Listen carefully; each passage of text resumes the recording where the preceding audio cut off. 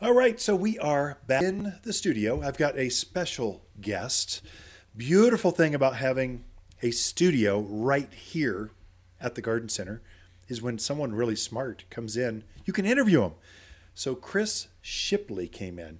He's the owner of Civano Nursery out of Tucson, one of the premier native Southwest xeriscape mix kind of person.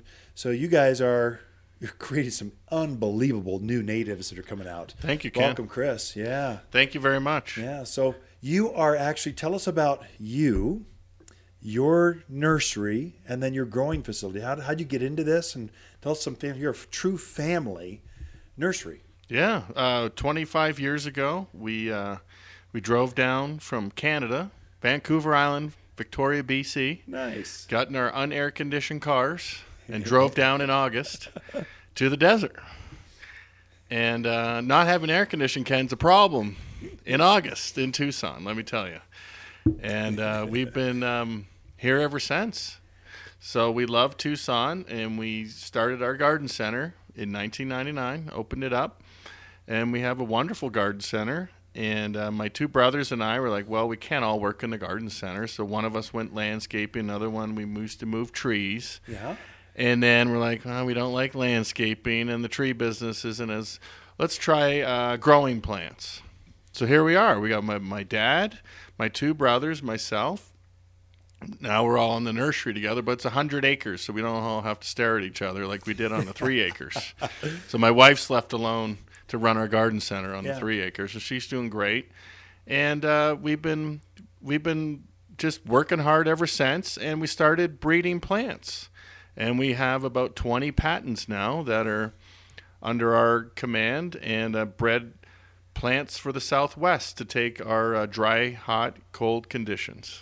Yeah, so how do you find or create a new plant? So brand new plant, never been seen before, or it's in the wild and you found it. And how do you find that, then bring it? And now you've got 2,500 of them available for garden centers to sell to local gardeners. So there's a few ways to get new plants to market. One of the easiest, we'll say, and best ways is just to find better plants in nature. So we actually go jeeping a lot and hiking all over to look for better plants. And when we in 2011, which is we had a huge cold storm. We got to 13 degrees in Tucson. I think you probably got below zero. Oh, yeah. I remember. It killed a lot of stuff. And we went jeeping right after to look for some things to see if they'd survived. And one of them was a hop seed. But anyway, we found a lot of stuff through that. And just driving home every day, you just keep your eye open looking for new stuff. And my brother was looking the other couple years ago, and he saw a globe mallow that was very different. It was much shorter, much denser, had just a better form of a orange native globe mallow. And he took some cuttings. He always has a cooler in his car and some water and paper towel. That's amazing.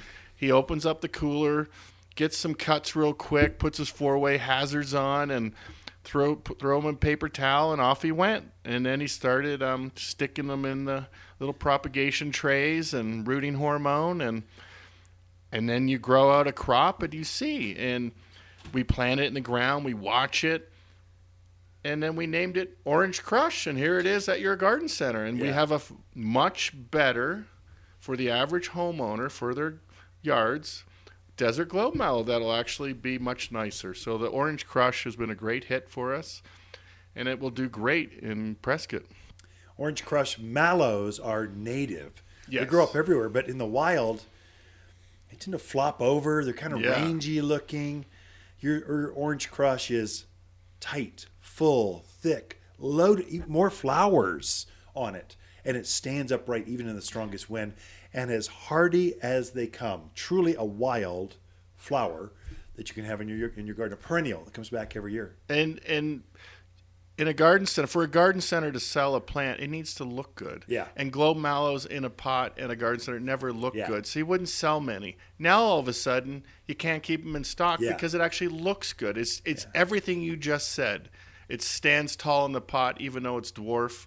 It stands tall, more flowers, and people want it. And if you can get people to want native plants, I think you've won the battle of getting native plants into our yard for our pollinators and our environment. It's just better. Have you noticed, do butterflies, hummingbirds like that one? Or bees, butterflies. Do they? It's a pollinator. Yes, it's a Good. pollinator.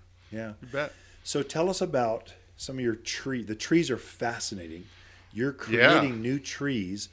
You've got desert willows, oaks. Well, how do you come up with those trees? Well, one great story is our live oak that we developed called the Joan Lionetti. And my brother was traveling through Texas, and he brought some seeds back. And he sowed up, say, 3,000 seeds. One of the seeds, this was 19 years ago. Wow. One of the seeds came up different.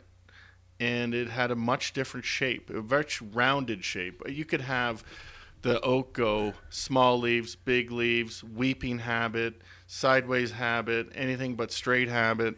It's just so different when you look down your row of plants. But this one grows like a lollipop, kind of.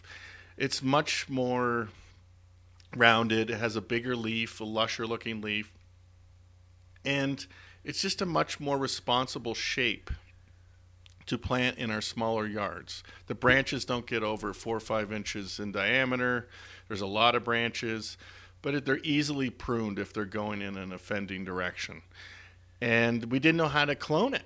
It took us 10 years to figure out how to clone. We killed 250,000 cuttings. Oh my gosh. And I was like shaking my head going, what are you doing? But he finally cracked the code, and we get 90% success. And now we can give the Joan Lionetti to Prescott, to Texas, to Arizona, California. We ship them all over.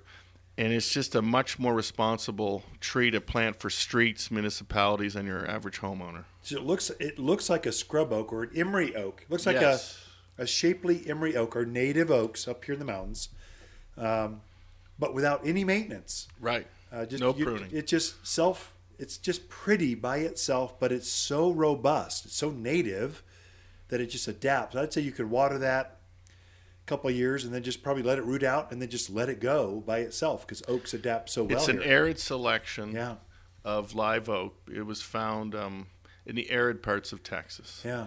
And it's been a huge breakthrough. We have one of the only cloned oaks on the market. I've never heard of such a thing. It's amazing. Yeah.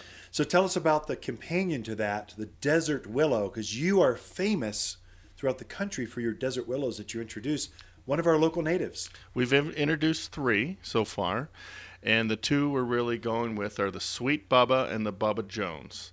And these Bubba, is that like a Canadian term, or where did you come up with that? Well, the parent tree that we crossed with Bubba. Oh, so Bubba Desert Willow I know. from Texas Okay. has the big green leaf. That's been the missing link to make desert willows popular because they always had a very narrow, spindly leaf with lots of seeds, and it's been kind of ugly.